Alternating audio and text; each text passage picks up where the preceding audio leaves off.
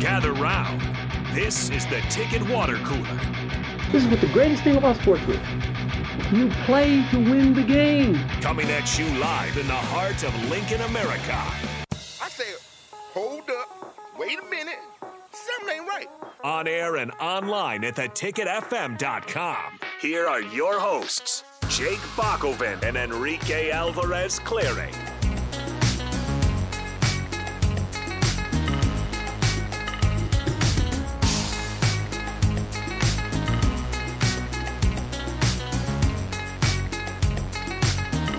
We are glad to be back with you here on the Ticket Water Cooler on a Tuesday. Plenty to break down in the world of sports and in Husker football. So we'll spend our time doing that. Rico just told me he just got his teeth cleaned, so he's ready. He's already eaten some chocolate. And, yeah. That's what I look.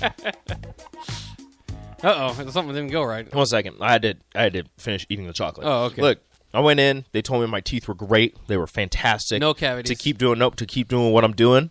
So I'm gonna keep doing what I'm doing. Yeah, what I do is eat candy. Although I do have my wisdom teeth on the top. Yeah, those two.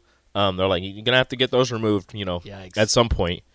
They don't hurt. Nothing wrong with them. They're just like, yeah, you just might want to get those removed at some point. So now I gotta figure out some time to take some time off from work and get my wisdom teeth out. One of the worst feelings in my life was when I got my wisdom teeth taken out. It wasn't necessarily it was part of the process, but it wasn't like them actually doing it. But when they numb at least they needed to numb the area where my teeth came out, so they had to go through the roof of my mouth with a shot, and it just felt like it was going through like a starfish or something. It was just the sound, the feeling. Don't want to do that. Yeah, so I know when they so I got some like couple fillings, but like they like take the giant needle and like put it into your gums. Yeah, right in your gums. And they're just like, okay, you're gonna feel a little bit of pressure, and I'm just like, can you numb it before you put that in to numb it?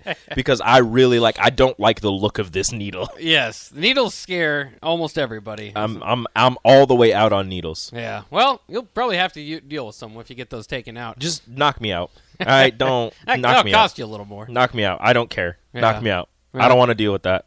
You might be able to talk them into it, or you just need to make a friends with the gas guy. Exactly. I'll be like, hey, can you just hit me over the head with a bat? I think that might hurt too. Nah, I don't care. That's better than a needle. So we got to get first and foremost your thoughts on A.J. Allen going to Miami. I think a lot of people feel he was one of the top running backs in that room. Left.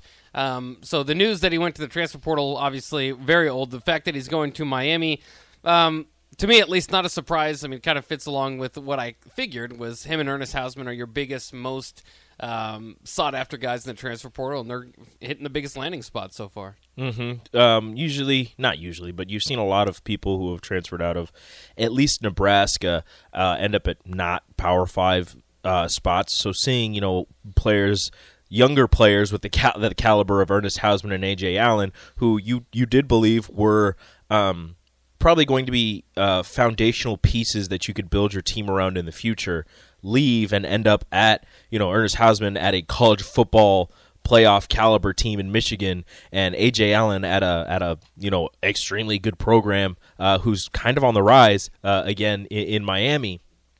It hurts.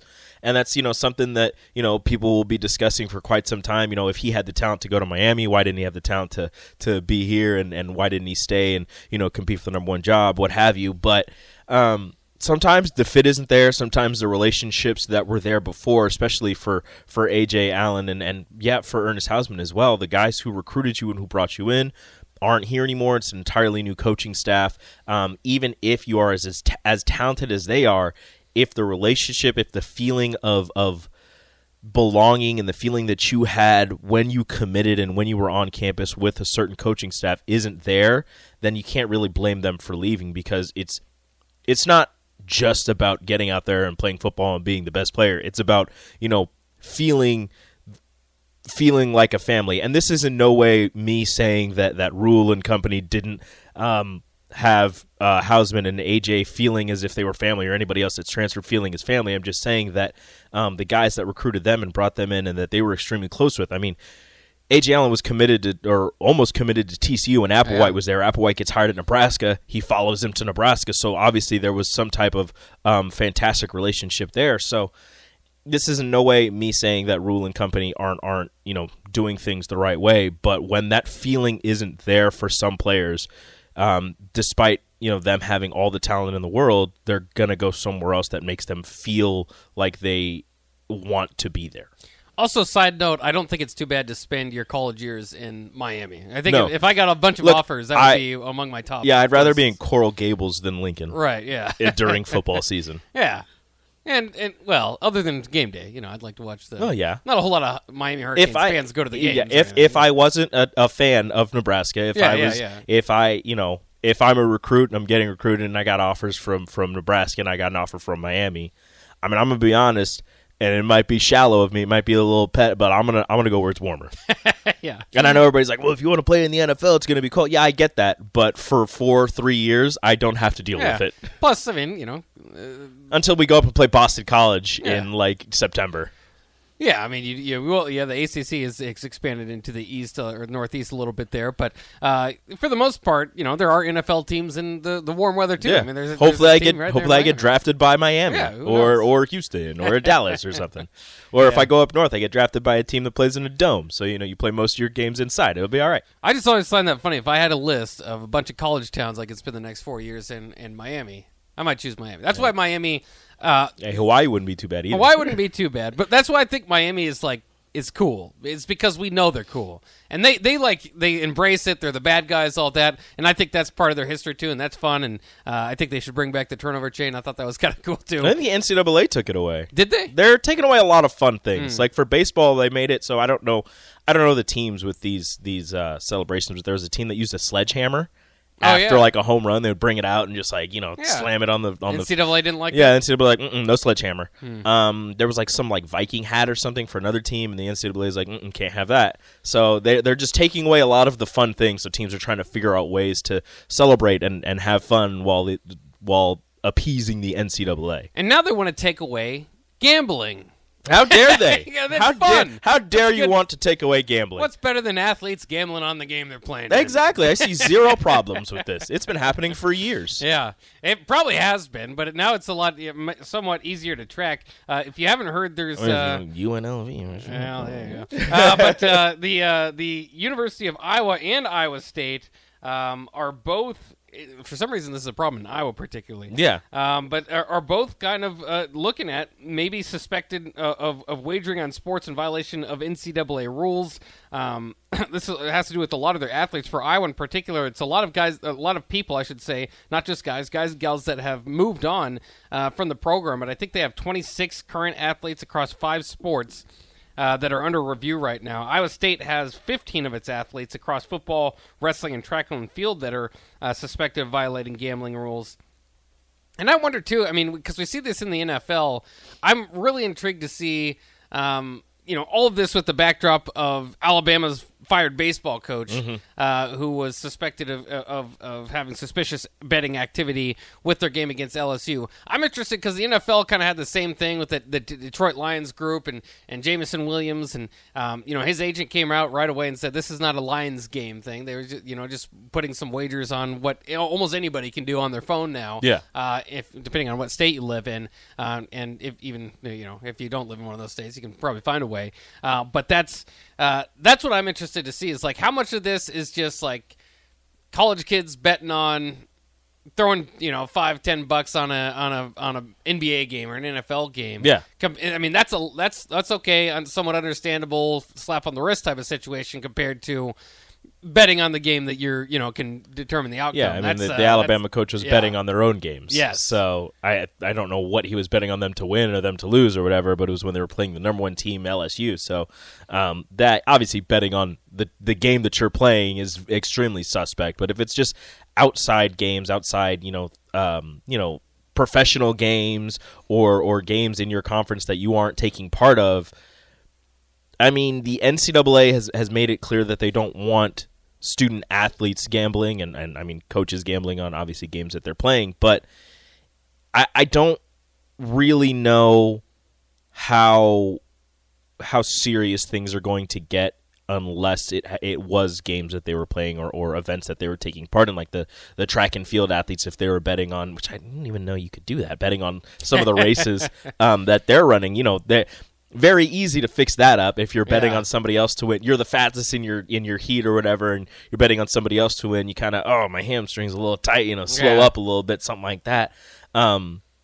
So it's going to be really interesting to see where the NCAA goes with these punishments, because you kind of figure that they're not going to throw this out there into the universe and not punish anybody for it. I mean, it was 23-ish athletes at the University of Iowa who are suspected of gambling. So somebody's going to take the fall. Somebody's probably going to get hit harder than others, but I don't see this being thrown out there and somebody not getting in trouble for it, but it's going to be all on what they were gambling on, because the Detroit Lions players, as you were saying, gambling on whatever they were doing, and it wasn't gambling on the Lions. The only reason they got in trouble was because they did it in the Lions facility. Yeah. So for Iowa, is it just them gambling, or is it them gambling on campus or in the football, basketball, track facilities? It might be obviously a difference between professional and college athletes there. They might just not want them to gamble at all. I'm not really sure. We'll see kind of how it plays out. This is a kind of new territory, at least as far as recently. You mentioned some UNLV stuff back. Well, I feel like this has been going on. Like, I was listening to Early Break earlier, and they were talking about this, and Bill Bush was talking about it. He knows more about the NCAA rulings on this than any of us here. So listening to him talk about that, and Bill, Sip, and Jake were saying something about it's going to be all over with phones now. Yeah. But this has kind of been a thing. You haven't heard about this in the college ranks for quite some time, but this has been a thing that's been happening. Matches getting fixed and games getting fixed has been happening for years. So it's not just the phones, and it's not just this generation or anything. I'm not saying that they said that, but the phone thing that are betting on games now. But with it being so widespread and being legalized in many different places, the availability of gambling and the ease of gambling is everywhere, and it's a lot easier to get to these things via your phone. But this isn't something that's unheard of in the sporting ranks. Yeah, it is, and it's something that's kind of been in the backdrop. But I do think the phones does make it a lot easier. If you were going to kind of try to fix things before, you were probably going to try to really cash in, and you have to know a guy and travel or whatever. And now I know a guy who knows a guy. Yeah. Now you just pick up a phone, and it doesn't have to be anything major. Put $5 on something. But again, I don't know, like that stuff. I don't know how much of you might have to adjust the rules if the NCAA with the changing times kind of how that stuff is viewed, but we'll see, because I've heard whispers too about this, and this was this basically when the Alabama baseball thing broke. It was like, okay, this is just the beginning of what a lot that was going to come out is what some people were saying, and I wonder if this was it. Was this the Iowa State stuff? Was that what what was people in the know, I suppose, were kind of thinking about, or is there going to be a lot more to this? So that's really interesting. We'll continue to kind of break that down. We are up against the break, so we should take one. We'll talk a little bit about what was talked about last night with Matt Rule on his radio program. Lots of interesting tidbits there, including maybe some quarterbacks. The door's left open for them to return. A walk-on linebacker who might be playing in the pros someday, according to Matt Rule. So we'll get into that conversation coming up next year on 93.7 The Ticket.